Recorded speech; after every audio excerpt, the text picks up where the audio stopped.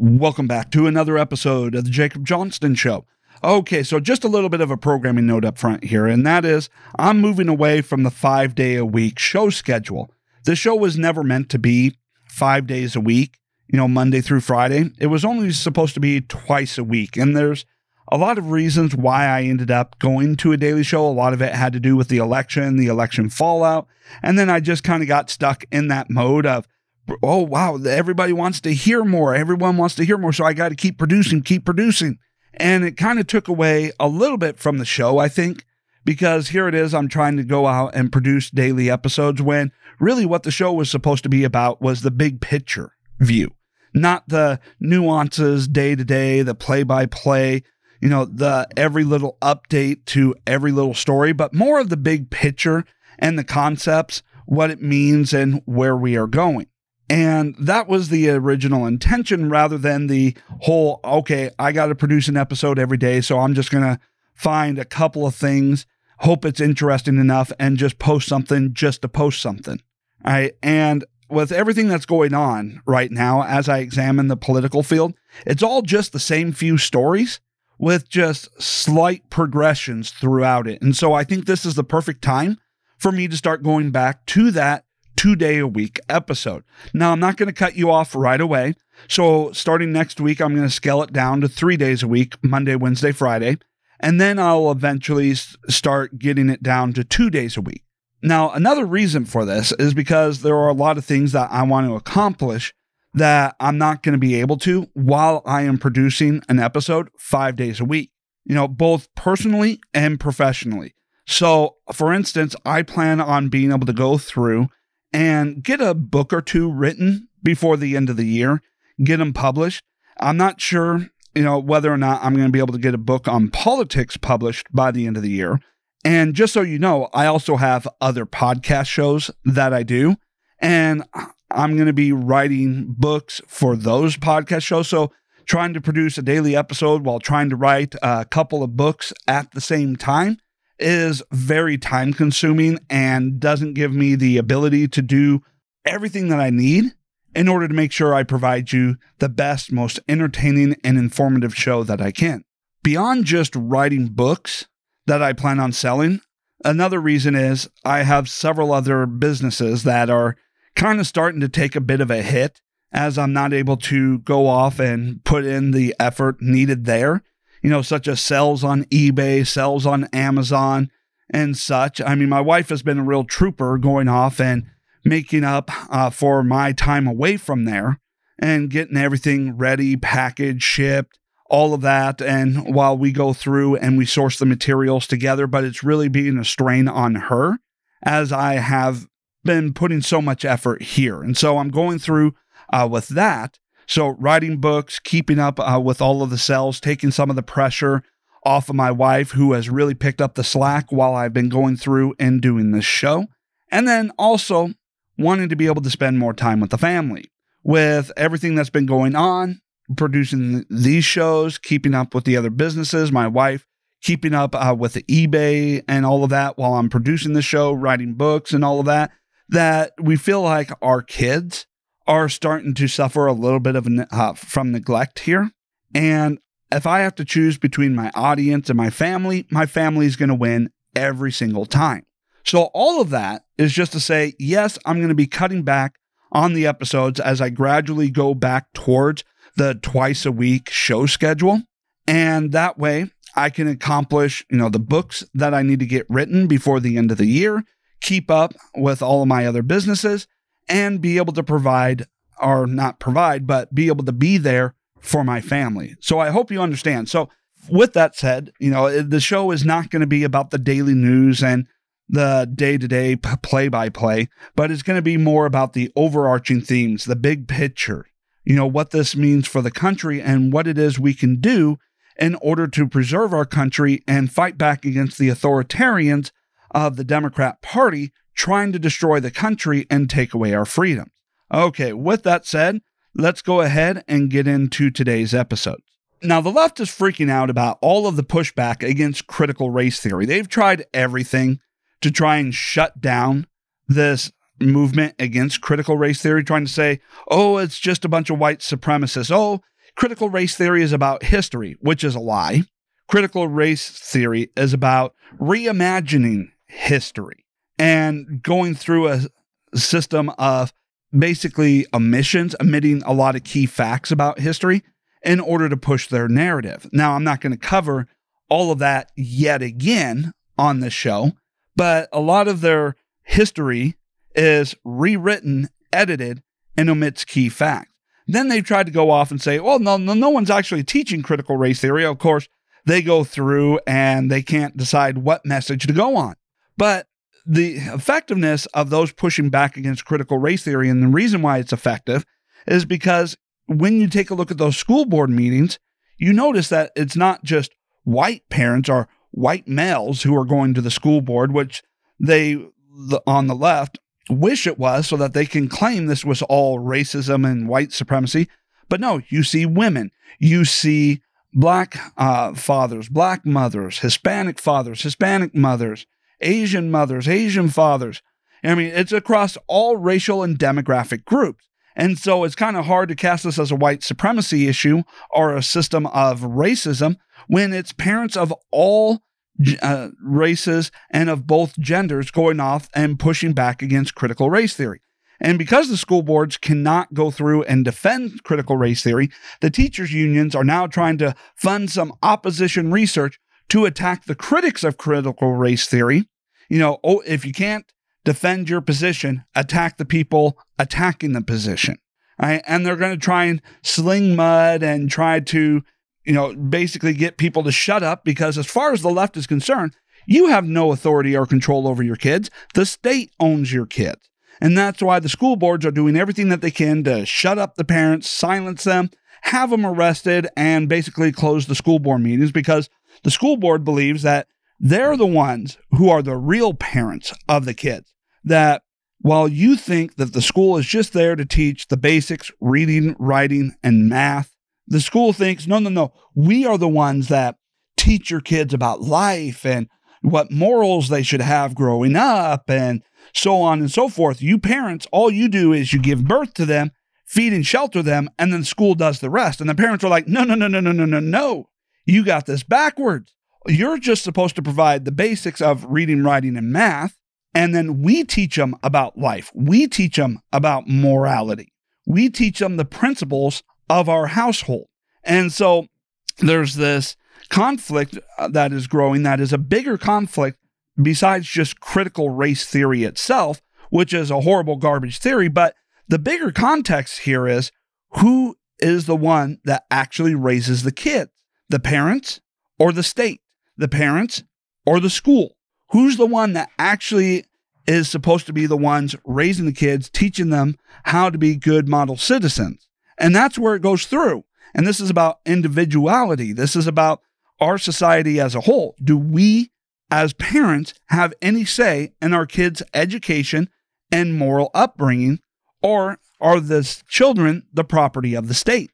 And that's what we are getting to here. And that's why the left is freaking out, because they want to have unchallenged control over your kids to tell them whatever it is they want to tell them that will lead to them growing up and voting Democrats so that they can finally overthrow the Constitution and implement their authoritarian rule. Well, the effects of the pushback against critical race theory, and this is interesting, from some data here, is that public preschool and kindergarten enrollment drops 13% nationally. Finding out that they are teaching this garbage all the way down to preschool and kindergarten has parents going, you know what? The law doesn't actually require me to send them to school this early, to send them to preschool and kindergarten and so forth this early. And if this is the garbage they're going to teach them, I'm going to delay enrolling them in school as long as possible so that I can instill moral values. Now, the issue at heart here is kids are very vulnerable. They want to be able to please. They want the congratulations. They want the acceptance. So they'll regurgitate and repeat whatever the teacher tells them to. This is also why you get so many young kids, in grade school coming out and trying to claim that they are transgender, because they don't actually believe that this young boy doesn't actually believe that he is a woman. He just believes that's what the teacher wants him to believe, and he just wants to please the teacher. And so they are forcing this whole transgender movement onto the kids, knowing that the kids will just accept it and claim to be part of it in order to be accepted and praised and given cakes and cupcakes and coming out parties and all of that. So the parents are keeping their kids out of the public school system at larger numbers so that they can spend more time with their kids to try and insulate them or prepare them for the lies and the propaganda that they are going to be encountering in the public school system.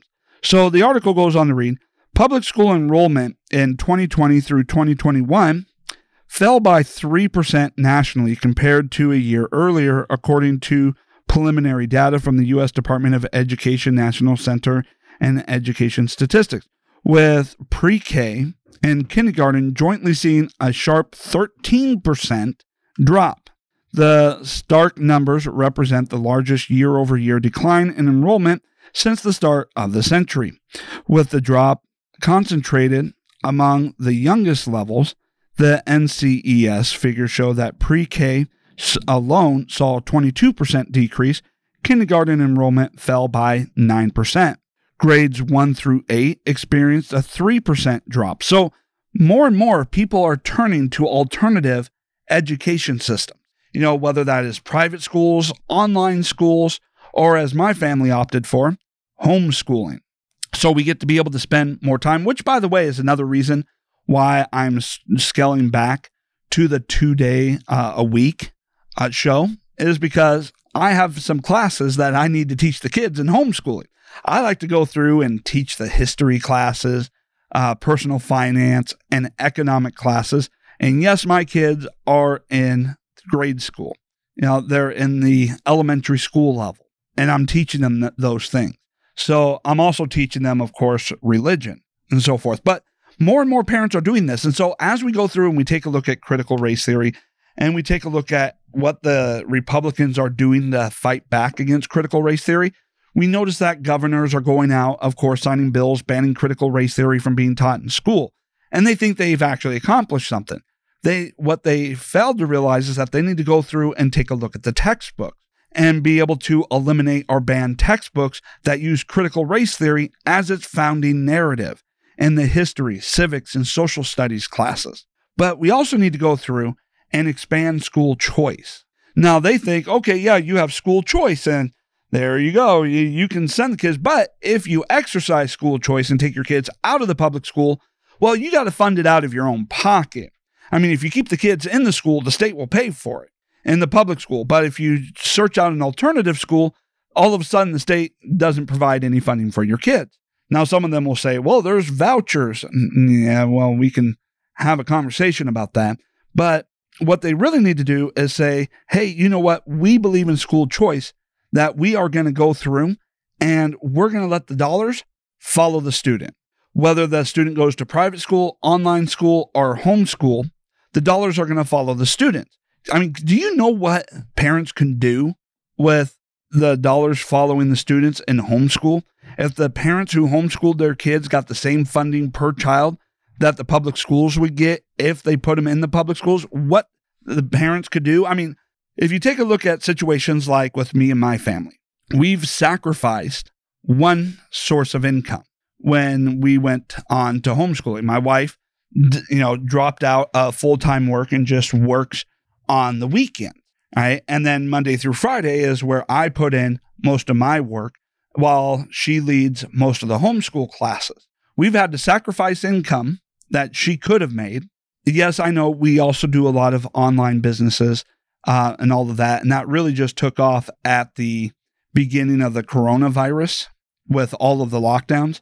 But even at that, she has gone down to just weekend work where she goes off and she teaches classes Monday through Friday. I teach a couple of classes Monday through Friday, now that I do almost all of my work from home. And we pay for it out of our own pockets, 100%. And yet we're able to provide a superior level of education for our kids than what they were getting with the public schools. Their reading has drastically increased. Their math skills have drastically increased. so on and so forth. And that's us sacrificing income and paying out of our own pocket. If we got the same amount of money per child as what they would get in the public schools, man, the level of education and all of the things that we could do for them would make even the most elite private school look like a public school in Detroit. That's how good and superior homeschooling is. And I will never understand these governors who want to go out there and say, okay, we'll do school choice, but the dollars won't follow the kids. So it's like, wait a minute, you're saying that you stand for Republican values, that you are against indoctrination in the schools, but you're only willing to provide funding for education for liberals to indoctrinate our kids. Only if we send them to the public school where Democrats can indoctrinate and gaslight our children. But if we choose to get them out of the left-wing indoctrination camps, because they're not education systems anymore, they're not actual schools. Schools require that there's actual education going on, and that's not what the schools are doing at this particular point in time. So you Republican governors, if the only way you're providing education funding is for the kids to be sent to the public schools where the Democrats can gaslight the children, but you're not willing to provide that same funding for the parents to pull their kids out of that public school system and find an alternative education system for them, then you are not really standing up for any Republican ideas or doing anything effective to fight back against the left. You are actually funding the left. You are actually funding the left, as the left and their indoctrination camps, formerly known as schools, are the only ones getting the education dollars. You're funding it, and then you're punishing parents for getting their kids out of the left-wing indoctrination camps. And this is why I'm thinking about making a run for public office. Now it's just a matter of what office to run for. I initially thought that I was going to run for the U.S. Senate, and therefore I could go through and write legislation to be able to fix a lot of the problems, be able to give parents more choice, help to strengthen the Constitution and roll back the left-wing tyrants, basically all the way back to the beginning, where all of their encroachments on the Constitution and all of that is taken back, undone.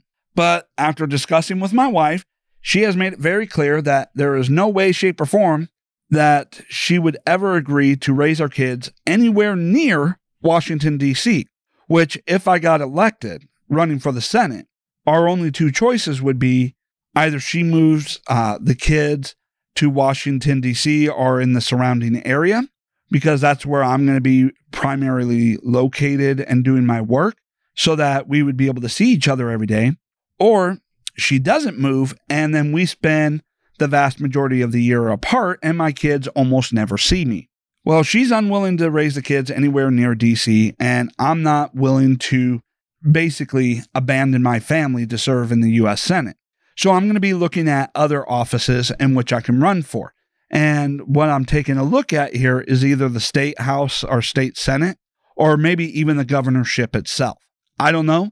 I'm taking a look at that, or whether I should do something more local, city council or whatever. But in the end, what I think here is I want to go for the highest possible office where I can do the most good. And the state capitol is not far away from where I live. I mean, I've made that commute every day for about 10 years until I had left my actual employer to go ahead and work for myself. So I made that commute, round trip. It's not very long. So, going for the state senate, state house, governor, that would not be that big of a leap or a jump or require that much of a sacrifice with my family. So that is good. And so I'm going to be going through and taking a look at that. And if I get in there, I'm going to be pushing to have the textbooks of the schools examined and ban the textbooks that use critical race theory as its founding principles or narrative, and then expand school choice, at least for in my state, for the education dollars to follow the student. But all of this is to say that the pushback against critical race theory is fierce, it is real, it is grassroots, and it is having a major impact as more and more parents are taking their kids out of the public schools And homeschooling is becoming more and more popular. And parents right now across the board are spending this time over the summer taking a look at their finances, their careers, their schedules, and trying to see whether or not they could work out a way in order to be able to pull their kids out of the public schools, whether that is to private schools or whether they're going to do homeschooling themselves. And you can still do homeschooling and have full-time jobs. You can do that. You can have, in a lot of situations, you can have one parent who works, the day shift, another parent who works the night shift, and you can have, switch off of the levels, or you can have both parents who work full-time during the day and then do their schooling and education with the kids at night after work. I mean, I get it. You're making a lot of sacrifices and you're going to be giving up a lot of play time, a lot of TV watching time, but you're making those sacrifices for the betterment of your child. And so there are a lot of parents across the board who are having these conversations and trying to figure out what they can do with their current work and finances to get their kids out of the public education system. And as more and more parents are doing that, the left is freaking out because as people are going to more alternative options, alternatives to the public schools, the left's dominance of the education system is being weakened. Their control over the narratives and the ability to lie to the kids growing up is being weakened.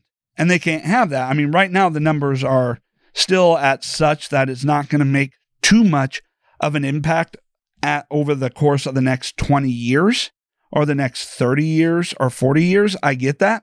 But if these numbers continue to increase at the pace at which they are, then that does start to have an impact. And you can end up in a situation where you got a 50-50 split in education where only half the kids are educated and gaslit by the public education system that the Democrats control.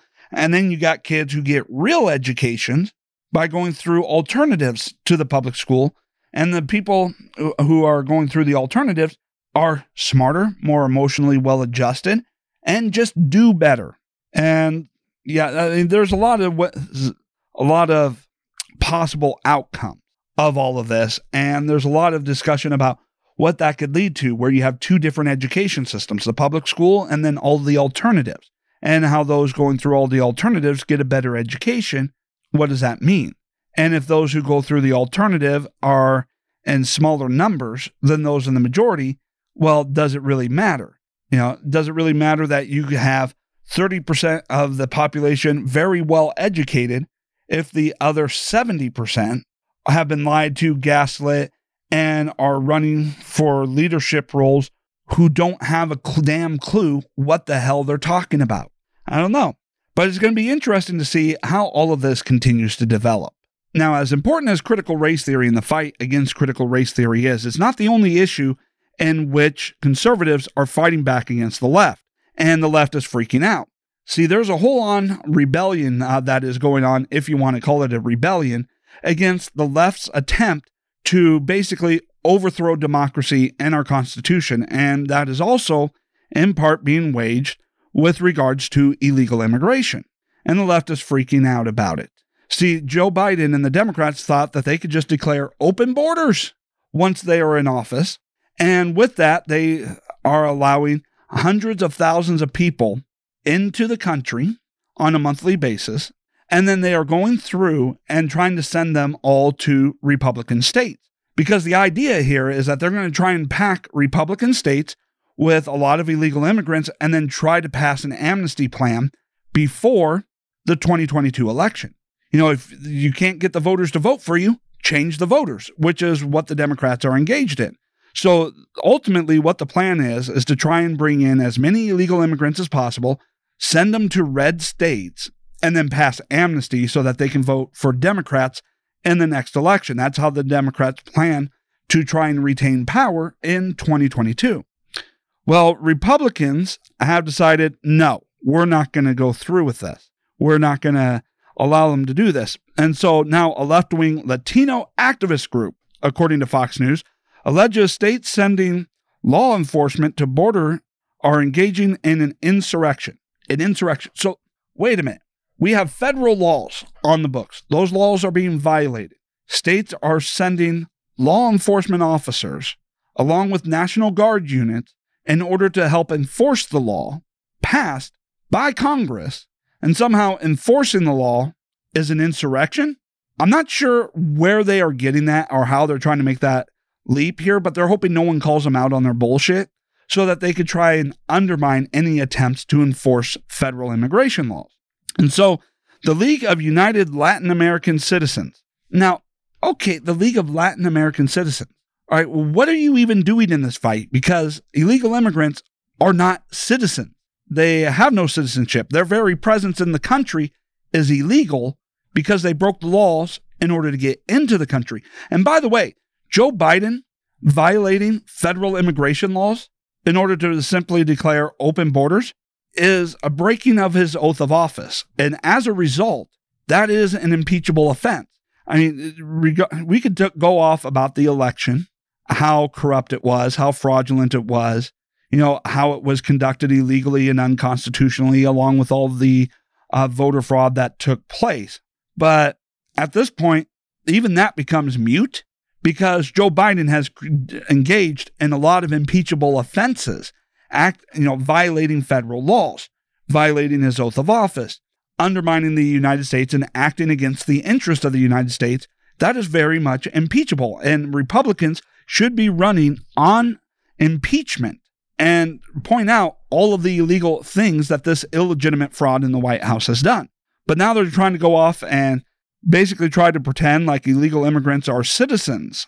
All right. Anyways, the League of United Latin American Citizens is calling on President Biden to stop governors of several states from sending law enforcement officers and National Guard members to the southern border, except for Biden doesn't have any such authority to stop them.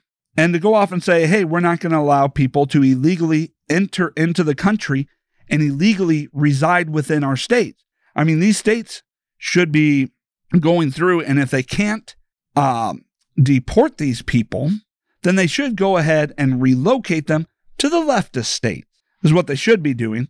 Arrest them and then, for being in the country illegally, and then send them off to leftist states, or pass laws in their own states saying that it is illegal for, them. It already should be illegal. I believe it already is illegal, but for some reason it's violating. But basically, anybody who had crossed the border illegally cannot be legally hired for anything in that state. That any employer who employs someone who entered the country illegally, shall be fined for employing them. I mean, that's some of the things that they can do in order to stop illegal immigration. Just make sure that regardless of what the White House does, these people are unable to get any employment within that state.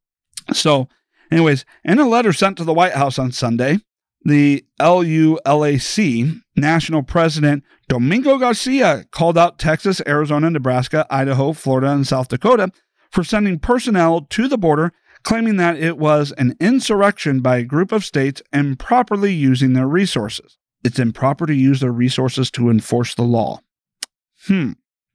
President Biden, as the commander-in-chief of the Army and Navy of the United States and the militia of the several states, you have the authority to prevent this usurping of federal powers by a few rebellious states. The letter said, if you cannot stop this additional insurrection, we request that you deploy federal troops to defend the rights and lives of Hispanic Americans on the border. All right, so there's a few big problems here. One, the president is not necessarily the commander-in-chief of the militia. Now, I know people want to go commander-in-chief and all of that, but remember, the militia is just the average citizen. And he's only the commander-in-chief so long as he's actually following the laws, or at least following the Constitution. But the militia is also there to keep the president and the government in check, such that if they were to engage in unconstitutional actions and try to overthrow democracy, the militia is there to overthrow those tyrants. So just to let you know about that, for one thing. Now, as far as commander-in-chief, of the National Guards, I believe the National Guard is under the authority of the states and the governors. Now, yes, I get it. Could be commander-in-chief so on and so forth. But we got to really understand the commander-in-chief role a little bit more. But what is interesting here is how he's going off and trying to save the lives of Hispanic Americans on the border. But the militia, the law enforcement officers and the National Guard, they're not being deployed to interfere or do anything regarding Hispanic Americans.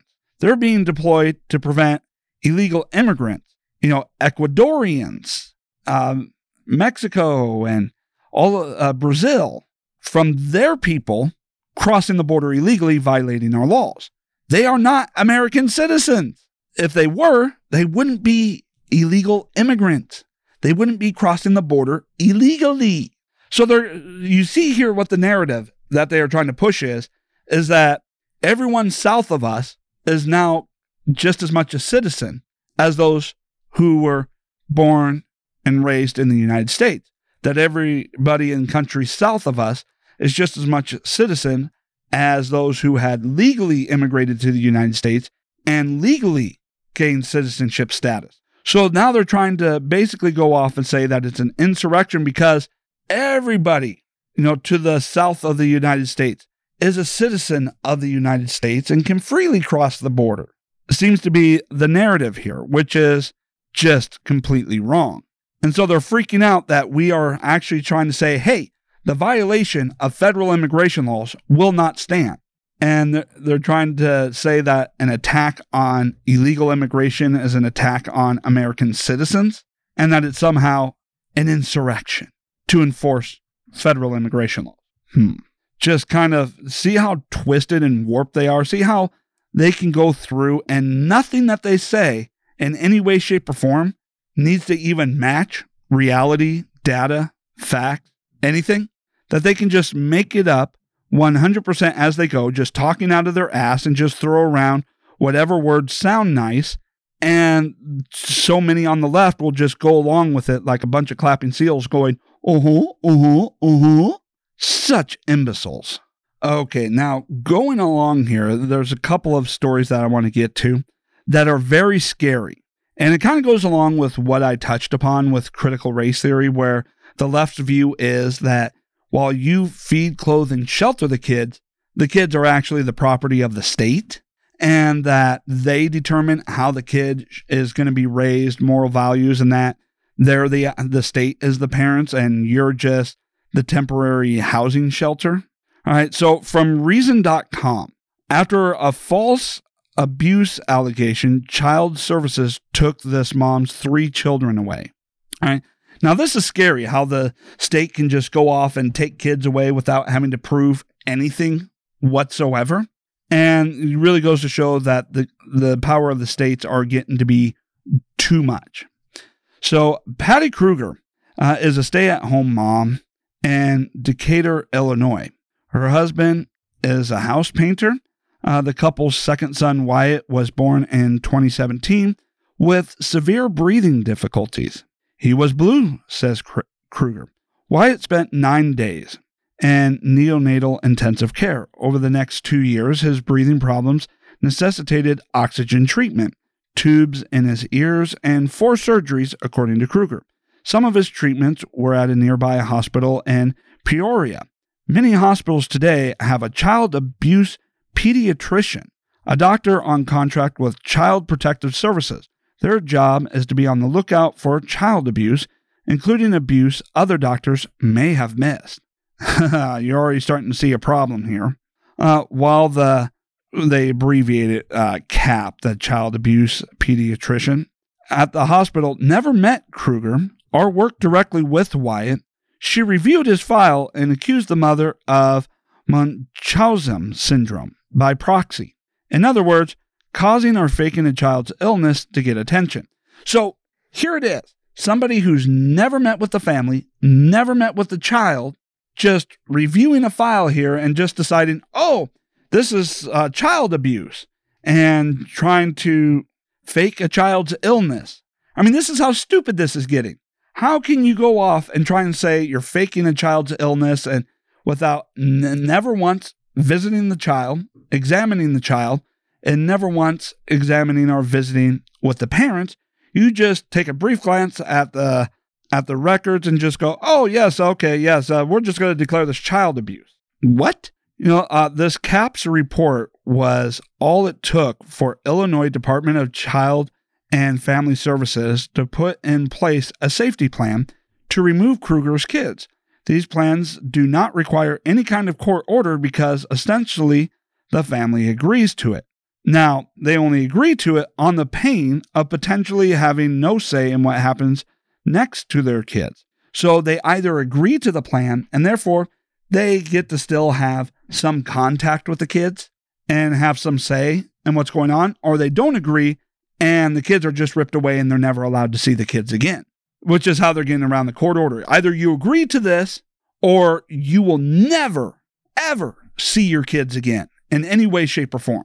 Well, we understand that how that fear of never being able to see your kids would allow parents to agree to having the state take away their kids for most of the time, but still having some visitation rights. I mean, this is sick. This is sad what is happening, all right? What the state is doing. All right.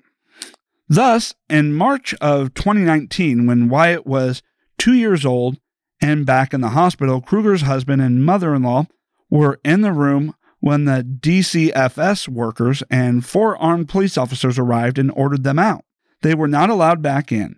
Wyatt was alone there for 4 days while DCFS arranged for foster placement, according to Kruger. So, I mean, think about this.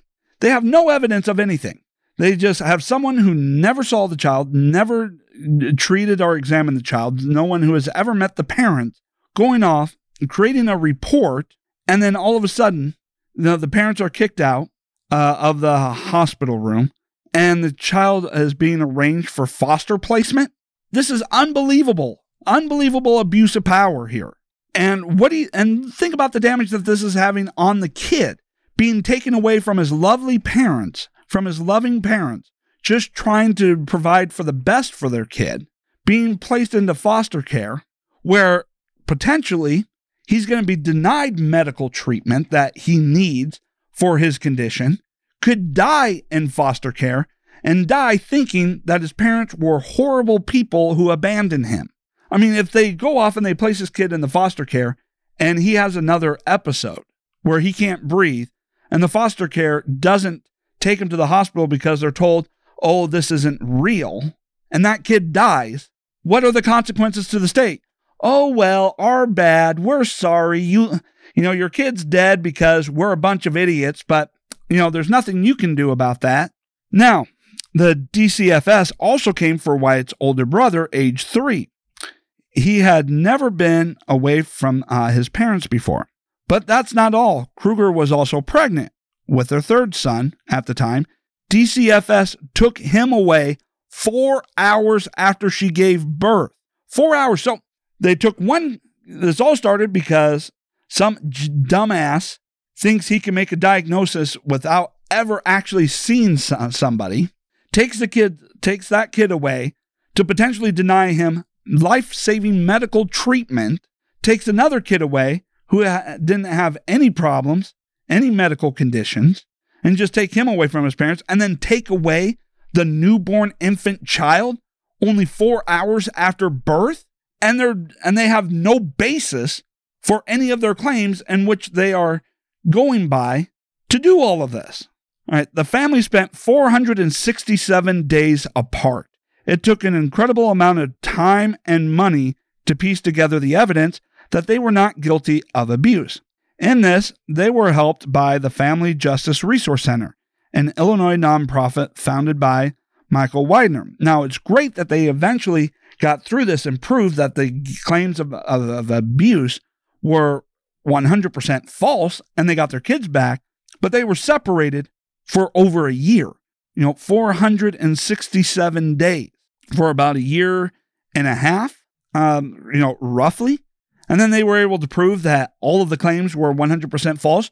But then the question becomes, what recourse do they have? I mean, what punitive actions can they take against the state for fraudulently taking away their kids under false claims, under false pretenses? I mean, yes, it's great that it has a bit of a happy ending here and all of that, but at what point has the state become too abusive, too drunk with power, and too incompetent? Now, I get it. The state wants to go off and say, hey, all of this is set up to protect the kids. Well, how is it protecting the kids, ripping them away from their parents for no reason because some lazy dumbass who clearly wasn't even interested in doing their job right decides to just rip kids away from their parents just on a whim, just because they have the authority to do so? And what repercussions is there against that doctor who created a report just making it up out of thin air? I mean, what repercussions are there for that doctor? Is he going to be fired? Can he be sued? Can the state be sued for wrongfully taking the kids away and denying them nearly a year and a half of time together, time that they will never get back? You know, the baby, when they got him back, is about a year and a half old, away, and spent that time away from his mother.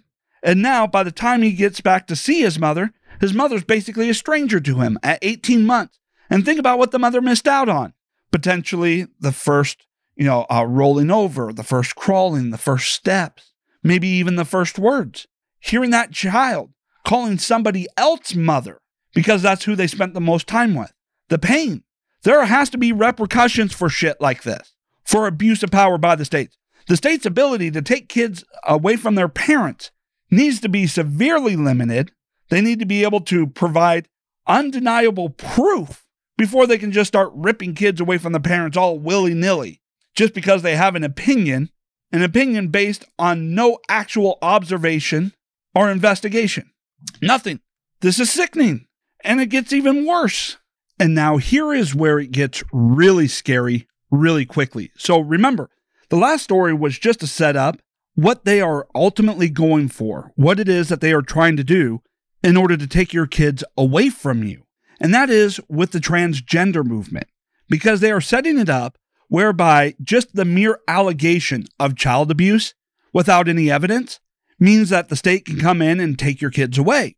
Well, now they are moving towards saying that if you do not support transgenderism and do not support transitioning your own kids, with puberty blockers and so forth, if they claim to be trans or not even claim to be trans, but if the doctor just says, oh, their whole issue is that they're actually trans, and you don't immediately agree to put them on puberty blockers and stuff, then they're going to declare that child abuse, take your kids away, and then put your kids on puberty blockers for you. Wow. That is the scary situation that we are headed towards. Oh, you don't believe me? Well, check out this story here from cityjournal.org. Ahmed is a Pakistani immigrant, a faithful Muslim, and until recently, a financial consultant to Seattle's high-tech sector.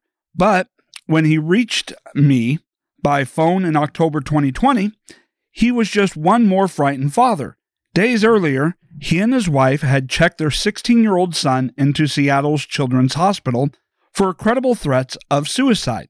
Now Ahmed was worried what the white coats, who had gently admitted his son to their care, would refuse to return him. Oh boy. They sent in an email to us, you should take your daughter to the gender clinic. Daughter? He admitted his son. What daughter? All right. The article continues.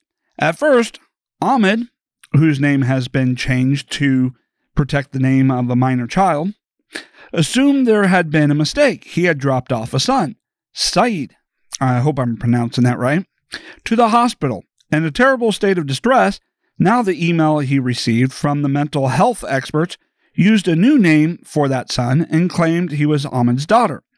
They were trying to create a customer for their gender clinic, and they seemed to be absolutely wanting to push us in that direction. Now, when I spoke to him again this May, recalling the horrors of late October, we had calls with counselors and therapists in the establishment, telling us how important it is for him to change his gender because that's the only way he's going to be better out of suicidal depression. Now, it should be pointed out, and it does go through this in the article, that the son is a straight A student, but he's on the autism spectrum, which means he is susceptible to ideas constantly being pushed in his direction. And that with the school closures and COVID-19, he was spending a lot of time on the internet, and the internet that was pushing all these transgender influencers, which is, to those on the autism spectrum, like introducing cocaine to those who have an addictive personality. In fact, there are plenty of experts who have mentioned, and it was documented in this article, that, with transgenderism, those who have, autism and on the spectrum of autism is susceptibly or more susceptible to this whole transgender ideology and can be made to believe or internalize that, especially when it's not just influencers, but doctors who are trying to push this on to them. All right. So the article continues. Because of a COVID-19 policy, Ahmed could not stay at the hospital with his son back in October.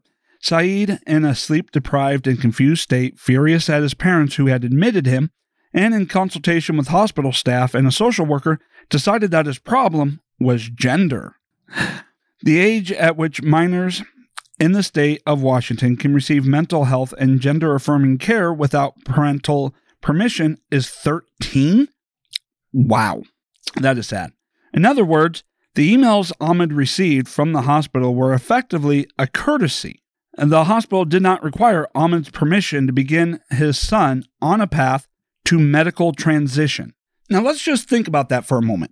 Starting at the age of 13, the kids, for whatever reason, can just decide that, they're born in the wrong gender body, and the state and the hospital can start going off and puberty blockers and medical transitions without any parental consent or any parental information, and you as a parent are not allowed to have any say in that, and that they are targeting those who are most vulnerable because they have other mental health conditions, such as autism, in which they can be led into believing something or pressured into believing something, and they're susceptible to it. And this is horrifying, what we are seeing here. Now, the article continues. But unlike some other parents I would later speak with, Ahmed kept a cool head. Believing he might be walking into a trap, Ahmed reached out to both a lawyer and a psychiatrist friend he trusted. The psychiatrist gave him advice that he believed saved his son, saying in Ahmed's words, "You have to be very, very careful, because if you come across as just a little bit anti-trans or anything, they're going to call the Child Protective Services on you and take custody of your kid." And the lawyer told Ahmed the same. What you want to do is agree with them and take your kids home. When the gender counselor advises you to affirm, go along with it. Just say, okay. Then let's take them home and we'll go to the gender clinic. Ahmed assured Seattle's Children's Hospital that he would take his son to a gender clinic and commence his son's transition. Instead, though, he collected his son, quit his job, and moved his family of 4 out of Washington. Good for him. Good for him. Was Ahmed's reaction extreme? When I first heard it back in October 2020, I wondered whether he hadn't overreacted.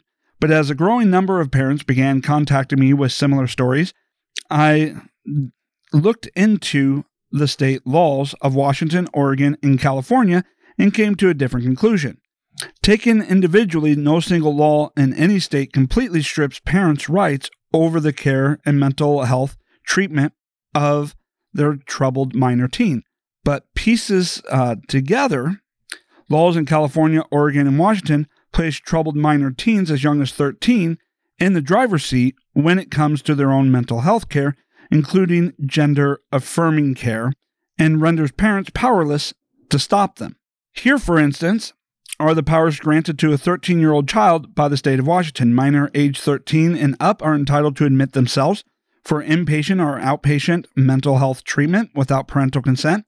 Health insurers are forbidden from disclosing to the insured parents sensitive medical information of minor children, such as that regarding gender dysphoria and gender-affirming care.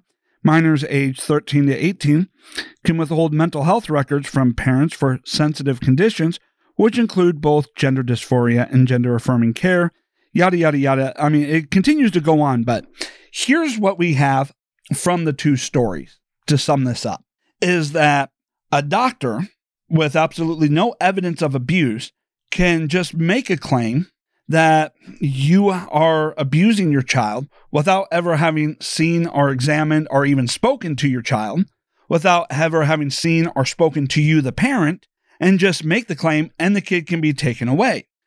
Also, at the same time, in a lot of these states, is that if you don't go through with gender transitioning, that if you admit your child to the hospital, or they have to go to the hospital, especially for mental health reasons, and any state of confusion or whatever, they even slightly hint at, trying at, transgenderism, or even worse, if the doctor preying on these kids tries pushing them towards the idea of transgenderism, and they even give the slightest millimeter, then what they're going to say is your kid is trans.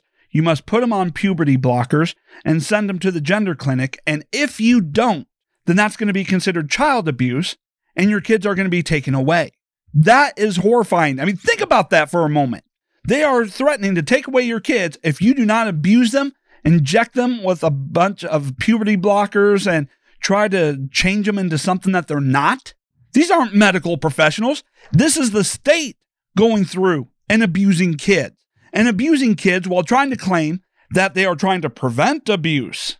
These are the state engaging in practices, destroying the mental health of kids under the guise that they are trying to protect mental health. What the Democrats and the left have done here is horrifying. They're basically setting up that the state can take away your kids if you do not raise your kids to believe in left-wing bullshit. That is where we are going.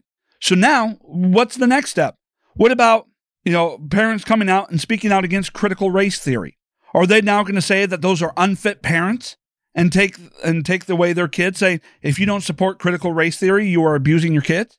If you pull your kids out of the public school in order to homeschool them or provide them an alternative education, private school, online schools, homeschool, how much down the road is it going to be before we get to the point where they start saying, if you don't send your kids to the public schools that the Democrats control, then that is child abuse? Think about the slippery slope that we are going down here. And of course, with the Democrats, every slippery slope ends up becoming the facts and reality of the situation. It won't be that much longer before they say, if you vote Republican, then you are considered an abusive, unfit parent, and they'll take your kids away. I mean, they're already saying that if you don't pump your kids full of a bunch of artificial hormones, that's going to be child abuse and they're going to take away your kids. Are you shitting me? These people are corrupt and abuse of power. And so what have we found out here over the last 5 years? The news media is mostly fakes and frauds pushing propaganda. Fact checkers are a bunch of political hacks lying their asses off. The science community is full of a bunch of frauds, because if they come out and say, the scientific facts that don't agree with the left, their careers are targeted, their financial security cut off, and they are basically kicked out of their entire profession. So the science community is bastardizing science to appease the left in order to save their own asses. And now we got the so-called medical community filled with a bunch of political hacks pretending to be doctors, trying to force left-wing ideology and trying to say that if you don't mutilate your own child, then you are engaged in child abuse. Right now, every institution that used to have credibility is gone. There is no credibility in these institutions whatsoever. They're filled with a bunch of radical ideologues trying to use the perceived credibility that their profession once had and abusing that to lie to the public and to basically destroy and the mental health of kids and mutilate their bodies. Are we just going to sit back and take it and accept it? No. And you know what? Republican governors should be basically coming out with laws that say, hey, no kid no child, no minor of any age can be placed on puberty blockers within the state. No, there is under no way, shape, or form is there gender clinics for gender transitioning. No, we should be working on actual mental health for those suffering from gender dysphoria. So sickening what is going on. But is it any wonder that is coming out of the left? The left, which has been on the wrong side of every issue in history. The left that has been involved in being behind every moral stain in American history. Is it any wonder that once again, they are engaged in what will go down in one of the biggest stains on American history?